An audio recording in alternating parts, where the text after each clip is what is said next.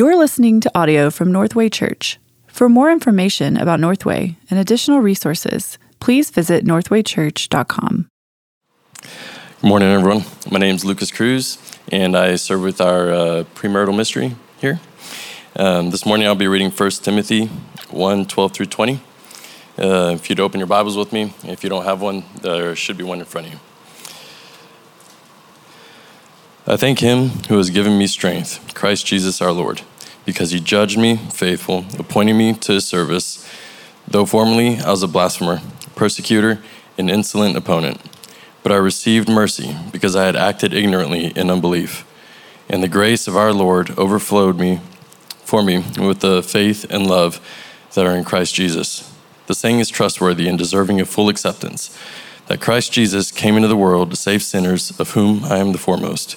But I received mercy for this reason, that in me, as the foremost, Jesus Christ might display his perfect patience as an example to those who were to believe in him for eternal life. To the King of the ages, immortal, invisible, the only God, be honor and glory forever and ever. Amen. This charge I entrust you, Timothy, my child, in accordance with the prophecies previously made about you, that by holding faith and a good conscience, by rejecting this, some have made shipwreck of their faith, among whom are Hymenaeus and Alexander, whom I have handed over to Satan, that they may learn not to blaspheme. This is the word of the Lord. Thank you, brother. Church family, such a gift to be with you here this morning. Again, if you're not already there, turn with me, if you would, to 1 Timothy chapter 1. We started this book brand new last week, new series here in the pastoral epistles, hoping to glean from God's word about why it is we're here, how we're to conduct ourselves, what this whole thing of the church is ultimately about, and why we do what we do. And so last week when we opened up here to 1 Timothy, we saw right out of the gate why Paul had written this letter. Paul had appointed a young protege of his named Timothy to be installed as a pastor at one of the at a church in one of the largest, most influential cities in the entire Roman Empire, and that is Ephesus. And he had sent him there for the specific purpose because there had become a problem of false teachers who were invading the church and leading the church away from the truth of the gospel, which is about Jesus Christ and how he had come to save us by his grace. And in doing so, Paul told Timothy to shut that false teaching down. These false teachers were getting into sidebar conversations. They were neglecting the word of God. They were downplaying what is the epicenter of our New Testament hope, which is in Jesus Christ. They were getting off into genealogies and myths, and they were adding additional burdens, additional laws to the church, and telling them that they had to keep these laws in order to be saved by God. And it was heresy. And so Paul tells Timothy, hey, that's not why we're here. We are here as those redeemed by the blood of Jesus Christ to steward the affairs of God, not to bring about speculations of man, but to steward the affairs of God. And the affairs of God is namely that his son, Jesus Christ, came to save us by his grace so that we could be redeemed apart from the works of the law and be set free for his glory.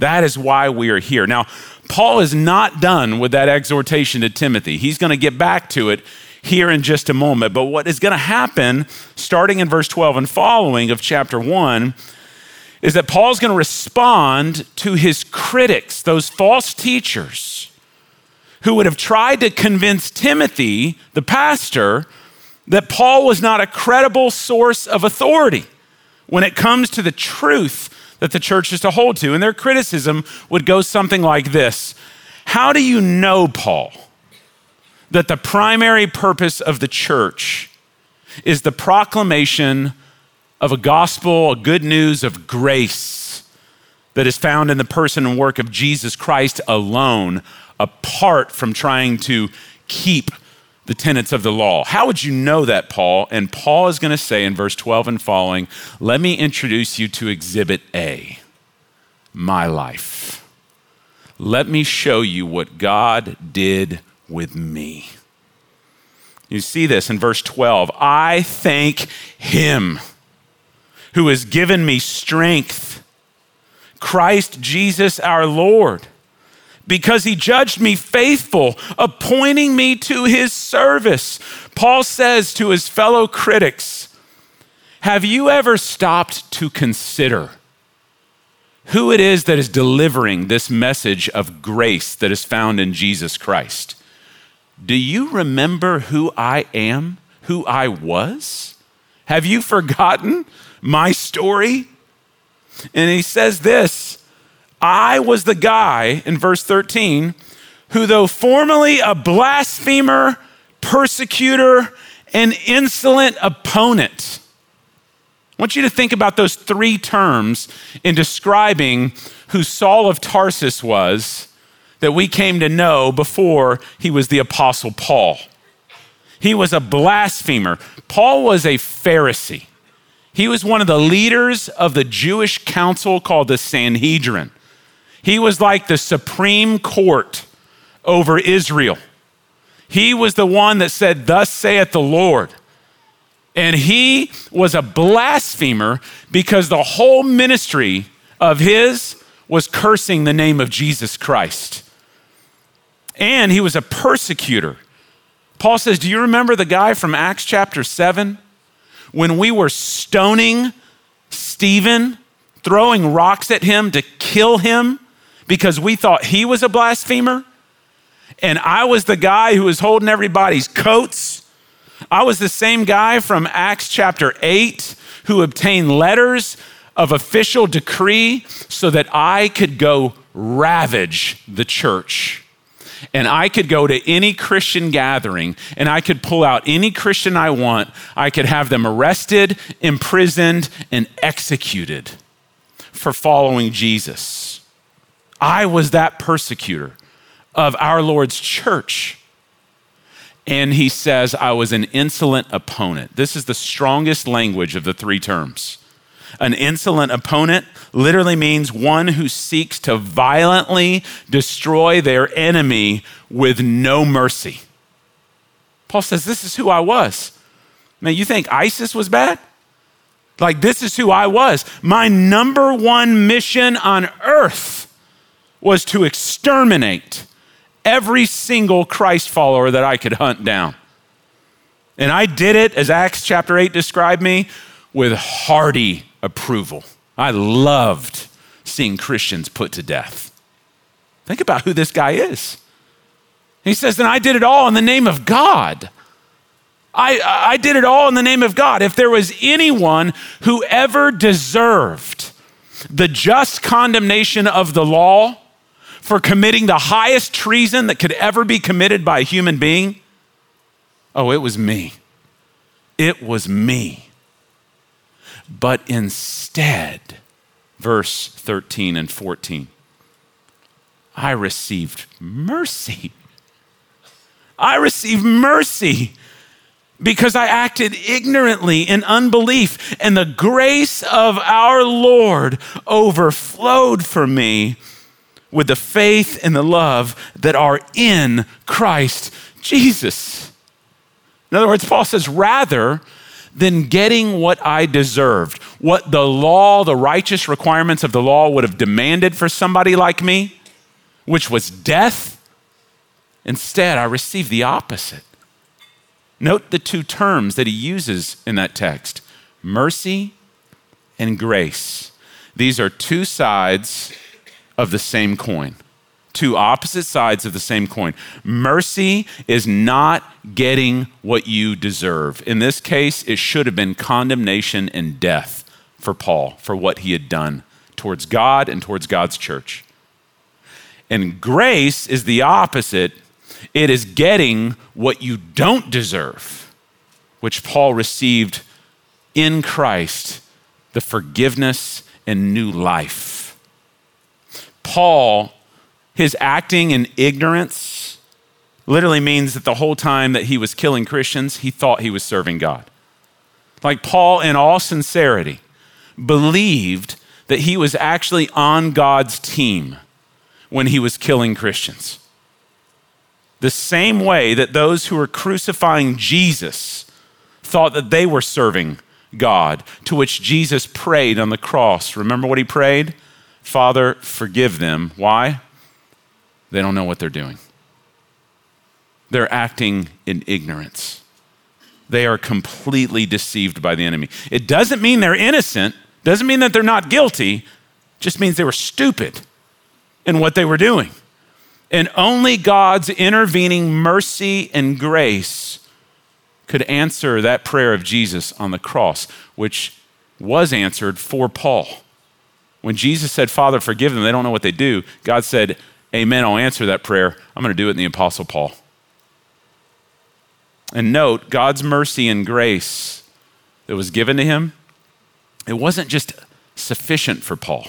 It wasn't just enough for Paul. Notice the word he used, it overflowed for him. Think about that for just a moment.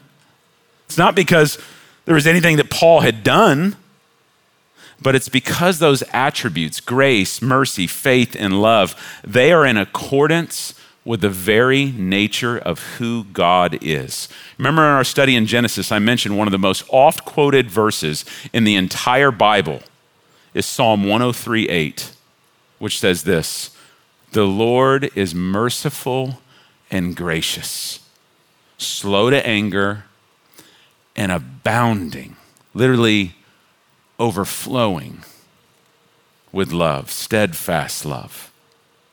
God can only act in accordance with who God is.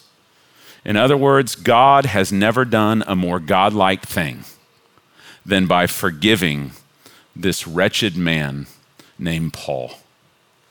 And so now Paul drops in verse 15 the first of 5 trustworthy statements that we're going to see in these pastoral epistles. This is the first of 5 of them that are going to come. These are little micro creeds that had been circulating amongst the early church that were summarizing essential truths of the faith that the church were memorizing. And Paul is going to remind Timothy of one of them right here out of the gate. Paul says this statement that I'm about to give you, Timothy, it is one that should be embraced by everyone. There should be no one in the household of God who disagrees with this, and there's no one outside of the household of God whom this can't apply to. And here's the statement, verse 15, the saying is trustworthy, deserving of full acceptance. Here it is. That Christ Jesus came into the world to save sinners. Man, y'all better have that underlined in your Bible. That better be a dadgum magnet that's on your refrigerator right now. There has never been a more beautiful statement to summarize the essential purposes of God in Christ Jesus than that statement right there. Again, consider who's saying this, by the way. Paul, a former Pharisee. Do you know that Pharisees believed that even eating with a sinner was considered scandalous? You were never to do such a thing, let alone fathom that God would send his one and only son to save these little suckers. See, Pharisees thought they were above that. They thought they were righteous just by who they are and what they did. They did not see their need for God. Paul says this is why God sent his son into the world in the first place. This is why he incarnated. This is why he took on human flesh. This is why he lived a righteous life, fulfilling the righteous requirements of the law. This is why he substituted himself on a cross, absorbing God's wrath that was due us and put it on him. This is why Jesus came to save sinners. In other words, to all the false teachers out there, if you think obeying the law could save you, then why in the world would God even send his son, Jesus Christ? He came because the law could not save sinners. It could only condemn them. Jesus came because only he could save sinners. You go, well, how do you know, Paul? How do you know that's true? Answer, end of verse 15, because I am the foremost of them. The term foremost means first in rank. Paul literally believes that in the school for vile and wicked people, he was valedictorian. This is who Paul was. This is his view of himself. Like, I was the worst of all. Paul felt that there was no one who had broken the law of God more than he had. There was no one more deserving of condemnation and death for his rebellion to God than he. And yet, God sent Jesus to save me. Why did God save Paul? Paul goes, there's 1,000 reasons, but let me give you one of the biggest ones. Verse 16, here's why. I received mercy for this reason, that in me, as the foremost sinner, Jesus Christ might display his perfect patience as an example to those who were to believe in him for eternal life. In other words, the reason God chose to forgive and save someone as wicked and vile as me is so that the whole world can know that if he can do that with me, he can do that with anyone. If God can save me, God can save anyone. And not only that, the Lord chose in Acts chapter 9 this particular law-driven, church-persecuting Pharisee of all people to turn into the greatest preacher of grace the world has ever seen, so that we would have no other conclusion but to say, if Jesus came to save sinners like him, then he must have come to save sinner like me. Oh, how we need to hear this as a church today, y'all. There are no doubt many in this room right now who feel that after all you have done, after everywhere that you have been, there is no way that God could love and forgive somebody like me. I know there are many in this room who feel that way because I have felt that way. And in that moment, the Apostle Paul stands up in this text and he says, I beg to differ. Do you know my story? Do you know what I did in my rebellion towards God? And yet his grace overflowed for me. So yes, it can overflow for you.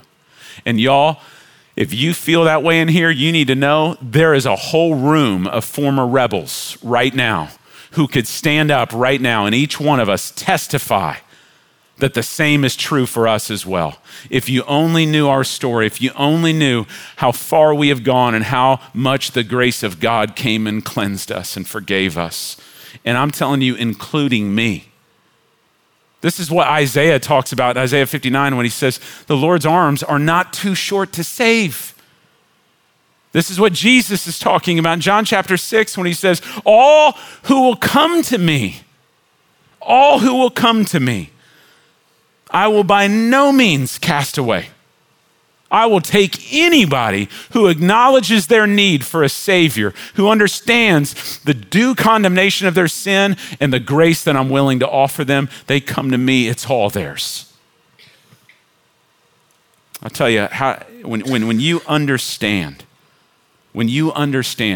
how far from God you've been and how much the grace of God has covered that sin, how do you respond when you find out that the King of Heaven has forgiven and pardoned you for treason against him by sending his own son to die in your place? How do you respond? The answer is only one thing.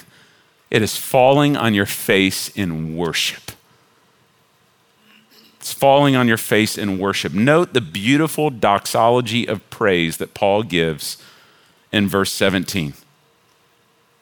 To the King of the ages. He's just got to stop for just a moment And he has just got to praise the Lord in this moment as he reconsiders his own salvation story of how God saved him. To the King of the ages, immortal, invisible, the only God, be honor and glory forever and ever.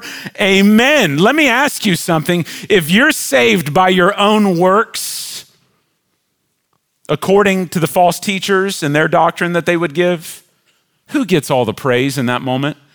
If you're saved by doing your own good works to try to earn the favor of God, then what is verse 17 going to look like in your life? It's going to be all praise to you. But if you know that there is no way that you could save yourself, that the only way you're going to receive salvation is the mercy and grace of God intervening and giving it to you freely through faith in what Jesus did on the cross for you, then the only response you're going to have is verse 17. It's going to be worship, praise, and glory to God for doing it. Paul says the same thing when he wrote to the Ephesians earlier in Ephesians chapter 2, verse 8 and 9, when he says, "For it is by grace that you have been saved through faith. And this is not of yourselves, not of your own doing. It is a gift of God, not as the result of your works, so that no one can boast." The whole point of God saving you apart from you is so that you can't boast in yourself. You'll only be able to boast in Jesus Christ. Man, this is the beauty of the gospel. This is my story. This is why I'm here right now, is to testify to you that God has saved me. Do you even know who I was in high school? Look at this kid. Arrogant, smug, did have a lot more hair. I'll give you that much right there. Look at that. I think I bought those glasses at Claire's. It's awful. I was so far from the Lord. I had just been wandering. I had no idea where salvation was found. I was trying so hard in my own works, and it was just leading to more shame, more condemnation, more despair at a place where I literally wanted to end my life. When I had a friend invite me to church for the very first time, and I heard the gospel of Jesus Christ, it was shared with me. Somebody took me to a Brahms ice cream, shared the gospel with me for the very first time, let me know, yeah, you're a sinner. Yeah, you are deserving the full condemnation of God for breaking his righteous requirements, but the good news is that God so loved you that he sent his son for you to live the life you failed to live. He did it for you. He died on the cross to absorb the death that you deserved. And by taking your trust and transfer it from you and putting it in him, he imputes his righteousness into your account so that you can stand before a holy God, not because of any work that you've done, but for the work that he's done on your behalf. His blood has been shed to cleanse you of all your sin and righteousness. And the good news is that by putting your trust in him, he'll send his Holy Spirit to indwell you and start changing you from the inside out. I was not made perfect in that next day, but by God's grace, I was freed and forgiven. And I'll never forget that response. The day after I then got baptized in front of the church, the next day I walked in to my high school, J.J. Pierce High School in Richardson over here. 60-something% of my senior class was Jewish. I walked into my fourth period history class with a shirt that just, with Jesus dying on a cross on it, bleeding. An awful evangelism tactic. That said, if I'm okay and you're okay, explain this. And a giant blue cross that looked like Flava Flav with just Jesus written down it. And I walked into that class and I put my hands up in front of all my Jewish fellow classmates and I said, I got baptized last night and it's your turn next. All I could do, I could not contain the zeal of the fact that I, as a sinner, had been forgiven by God in Jesus Christ. And all I wanted, even though maybe unsanctified, I wanted all my fellow classmates to experience it too. I've never gotten over that day. I've never gotten over what Jesus Christ has done for me. Y'all, I'm not up here because I've earned some merit to be like clergy in a church. I'm simply here because I am a sinner who has been forgiven by Jesus Christ, who's been made new. And I want to testify to you about the grace and the mercy and the love that is found in Jesus Christ that runs so deep to anyone who will acknowledge their need for it, it'll never get exhausted in your life. Again, to anyone who thinks they're beyond the mercy of God, you need to hear this. No matter who you are, no matter what you've done, these words are worthy of full acceptance that Jesus Christ came to save sinners like me and like you.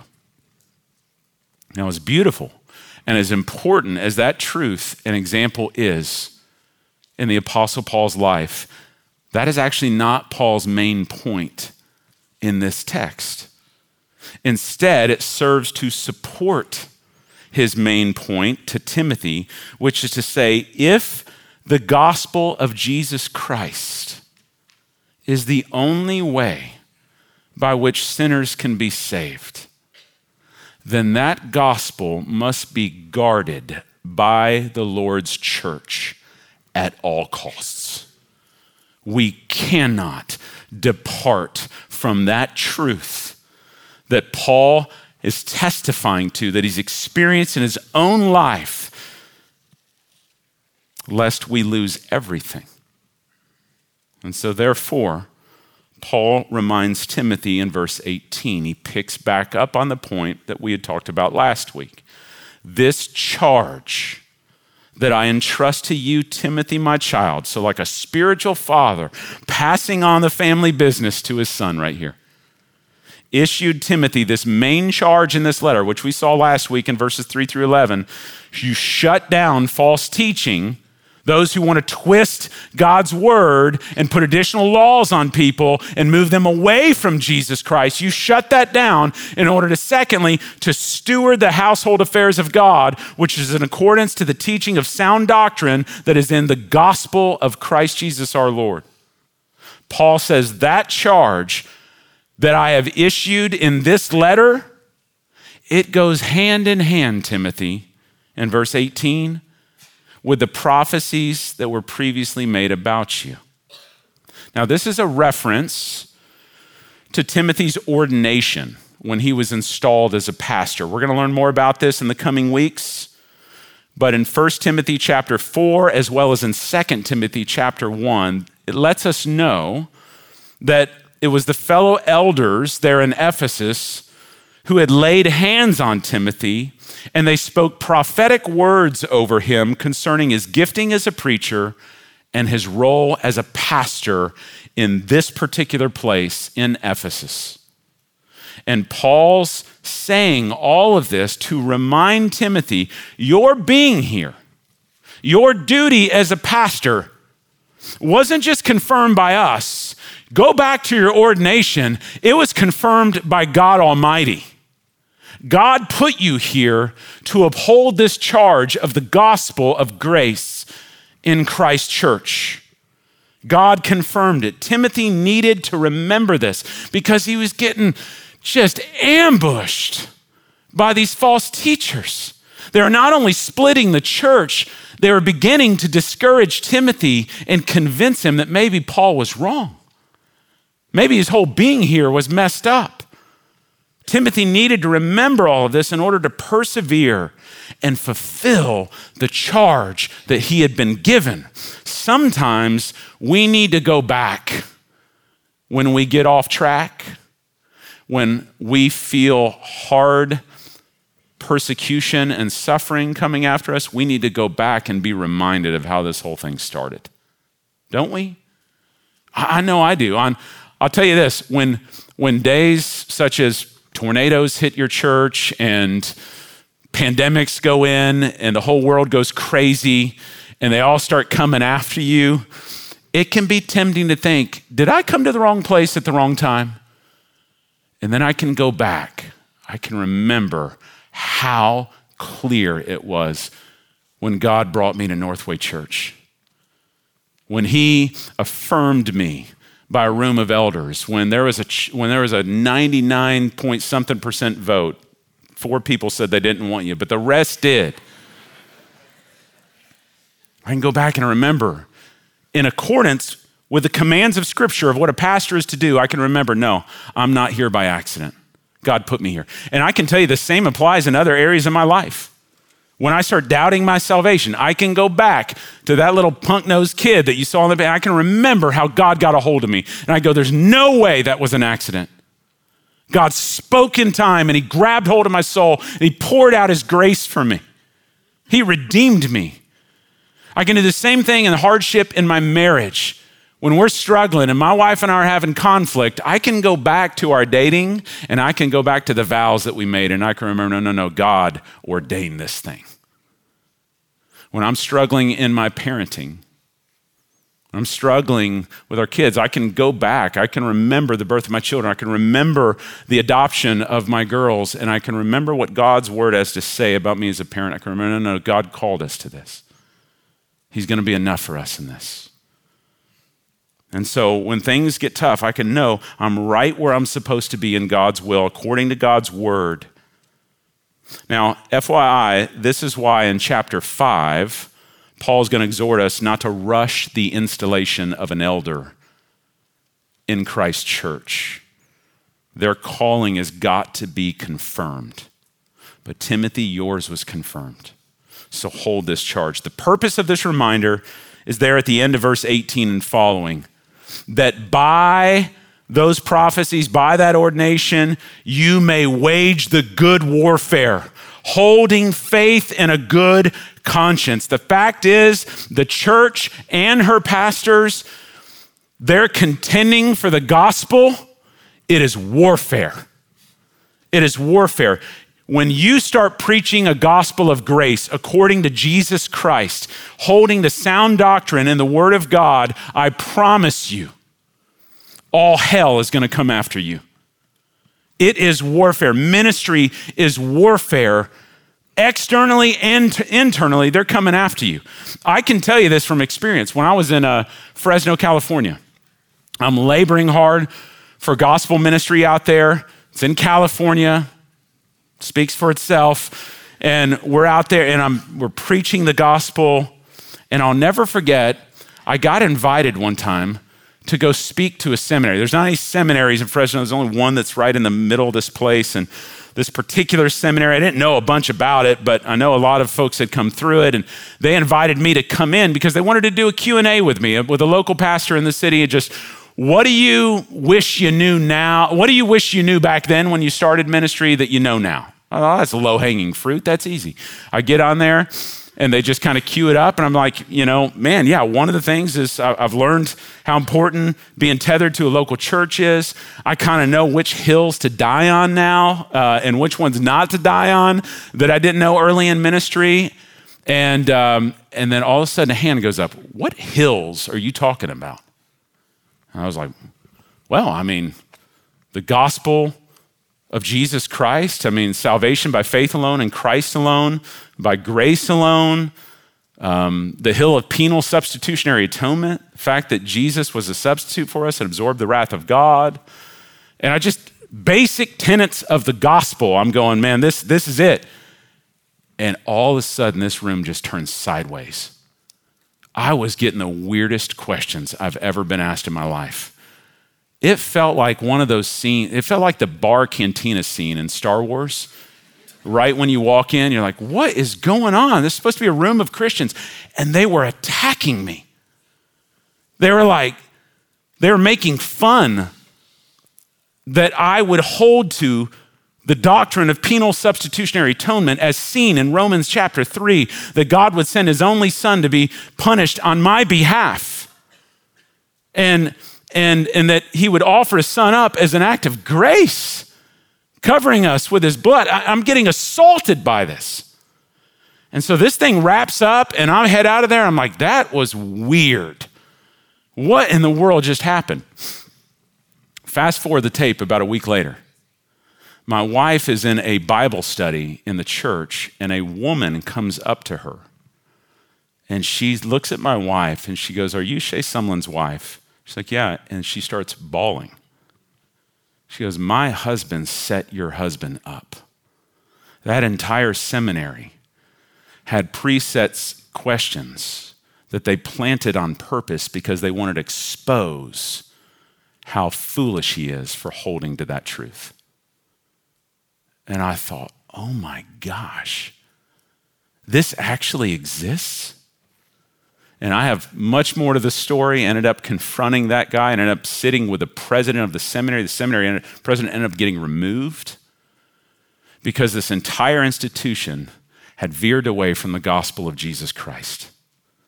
They had departed from the faith. And to someone who would hold it, it would seem like foolishness to them. This stuff isn't theory, it is out there. It is out there. And that's in addition to the day-to-day warfare any of us are going to experience just by holding fast to the truth of God's word in a day like ours. Paul said this in Ephesians chapter 6, verse 10 and following. Be strong in the Lord and in the strength of his might. Put on the whole armor of God that you may be able to stand against the schemes of the devil. For we do not wrestle against flesh and blood, but against the rulers, against the authorities, against the cosmic powers over this present darkness, against the spiritual forces of evil in the heavenly places. Therefore, take up the whole armor of God that you may be able to withstand in the evil day. And having done all, to stand firm. Stand therefore, having fastened on the belt of truth, having put on the breastplate of righteousness, and as shoes for your feet, having put on the readiness given by the gospel of peace. In all circumstances, take up the shield of faith with which you can extinguish the flaming darts of the evil one, and take up the helmet of salvation and the sword of the Spirit, which is the word of God, praying at all times in the Spirit with all prayer and supplication. How ironic that those words were written by Paul to this very church just years earlier. And now Paul's having to send a pastor in because the church won't abide by it. They were not putting up the armor of God. They were not standing strong. They were not contending with the sword of the Spirit that is the word of God. They were joining with those forces. Church, gospel ministry is spiritual warfare. We as a church cannot go passive and silent when it comes to the false ideologies and the teachers that are seeking to invade Christ's church to steal, kill, and destroy. It would be foolish for any nation to allow a foreign army to cross its borders and harm its people and then do nothing about it or act like it's not a big deal. You would expect any nation to engage in defensive warfare. The same is true with the church. We must contend for the gospel in our day, and that is not going to be easy, but it is worth it. Why? Because Christ came to save sinners. Now, finally, we'll close here. Paul shows the danger in these last verses of what can happen when members of a local church turn away from sound doctrine and the gospel of Jesus Christ. See this? By rejecting these truths, some have made shipwreck of their faith, among whom are Hymenaeus and Alexander, whom I have handed over to Satan that they may learn to not blaspheme. I want you to notice two things about these false teachers. First, they had shipwrecked their faith. A ship is a vessel that is intended to get precious cargo from one point to its destination. That is the goal of our faith in stewarding the gospel of Jesus Christ. We are a vessel that God has chosen to ship and evangelize precious cargo in the gospel of Jesus Christ. For a ship to get wrecked, it takes wind, waves, and underground reefs to hijack it, along with carelessness in considering those threats that may be out there. Spiritually speaking, Paul likens these threats in Ephesians to us being tossed to and fro by every wind and wave of doctrine, by human cunning, by craftiness and deceitful schemes. We're going to find out in 2 Timothy that these guys that are named here departed from the truth when they tried to convince the church that the resurrection of the dead had already occurred, and they missed it. And so the first thing they do is they departed from the truth. They shipwrecked their faith. Secondly, because of this, they had to be removed from the church. Apparently, Paul, in one of his earlier journeys, had excommunicated these two men for their divisive false teaching.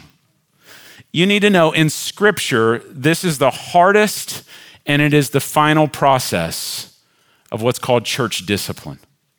And it is to be done with members of the local church who persist in unrepentant sin, whether it be immorality or heresy. And I want you to remember Jesus' words of what to do when this happens. Matthew 18, verse 15, if your brother sins against you, go and tell him his fault between you and him alone. You go one-on-one and deal with it. If he listens to you, great, you've won your brother over. But if he doesn't listen, then you need to take one or two others along with you so that every charge that can be given is established by the evidence of 2 or 3 witnesses, as Scripture confirms. If he refuses to listen then go tell it to the church. Bring everybody in on it. Why? So that the church can engage him, right? But if he refuses to listen even to the church, then let him be to you as a Gentile or tax collector. You're going to assume in that moment that this brother or this sister is not a follower of Jesus. 3 opportunities to repent and they won't usually indicates they may have an unregenerate heart. And so we're going to treat them as a tax collector or sinner, meaning we're going to go after them with the gospel. We're not going to treat them like a fellow believer. We're going to treat them like an unrepentant sinner who needs Jesus. Even Paul said in 1 Corinthians 5, when there was a guy that was committing sexual immorality with his stepmother, Paul says, even though I'm absent in the body, I'm not there in Corinth with you. I am present in spirit. And if I am there present, you need to know I've already pronounced judgment on the one who has done such a thing. The church wasn't doing anything about it. And Paul says, I'm going to have to issue a judgment for you. When you are assembled in the name of the Lord Jesus, and my spirit is present with the power of our Lord Jesus, you are to deliver this man to Satan for the destruction of his flesh in order that his spirit might be saved in the day of the Lord. In other words, you are to put him outside the church, let him have what he wants so he can get to the end of himself and he can turn and see his need for Jesus. That's the hope. This may seem harsh or unloving, but it's actually the most loving thing that you can do. 2 reasons. One, for the church who is being falsely influenced, if such a person is not disciplined, it allows the rest of the church to think that behavior is okay. Whether it's heresy or immorality, that we can embrace that. And that's not what Christ has set us apart for. And church discipline helps preserve the church's purity in its witness and its devotion to Jesus. Consider how many stories we've heard of in the news these days of churches that are aiding and abetting abusers in the church, whether it be members or pastors who are abusing people. They know about it and they either don't do anything about it or they bury it. All that does is hurt the church. That person needs to be called out. They need to be asked to repent. They need to be removed from their position. They need to be removed from that, and they need to go get help and healing in Jesus. But if you do nothing, it hurts the church. So church discipline is good for the church. It's also good for that individual who's sinning. The term here is reprobation. That's a big term that simply means to give somebody over so that they would come to their senses and then see their need for Jesus and return in repentance. That's why you discipline somebody. That's why you discipline your children. Not because you don't love them, because you do love them. And then hopefully you go, okay, you want that? Have at it. And the hope is that you'll finally see the error of your ways, come to your senses like the prodigal son, you would return. That is the hope of it. I can't tell you how heartbreaking this is. Every church that I've been a part of, including Northway, we have had to remove men and women who are dear to me because at some point along the way, they shipwrecked their faith and they are unwilling to repent.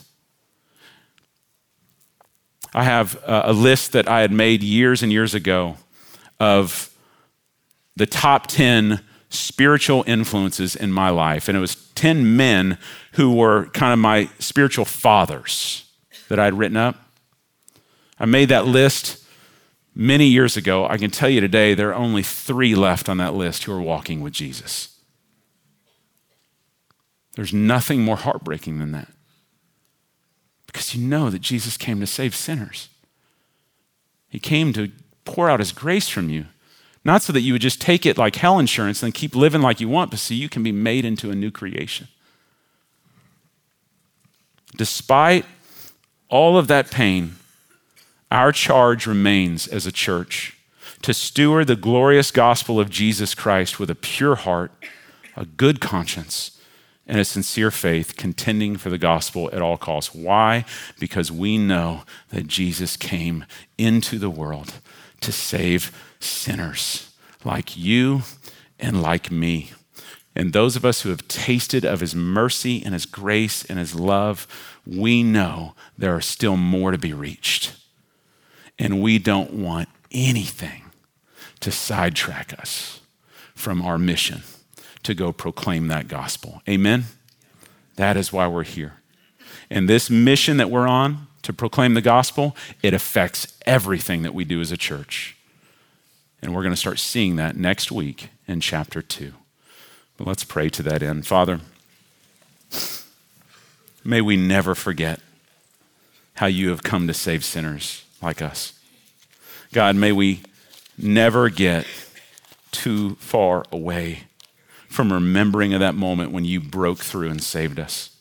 God, help us to get downwind of ourselves so we remember our sin and what it cost, the judgment that we deserved, and yet the grace that came our way. Lord, would you so embolden us? Would you so overwhelm us with the joy of our salvation that as a church here at Northway, we would never let anything come in and detract us from boldly proclaiming the only gospel that can save a human soul, a wretched sinner like ourselves, and that is Jesus Christ, who came to give his own life for us, apart from our works, so that we could be made new in him. God, for that end, would you glorify yourself here in Jesus' name? Amen. Thank you for listening to this message from Northway Church. A podcast should never replace gathering with God's people to worship Jesus, so we want to encourage you to be part of a local church family. We meet every Sunday at 9 a.m., 11:15 a.m., and 4 p.m., and would love for you to join us as we encounter the truth, beauty, and goodness of Jesus.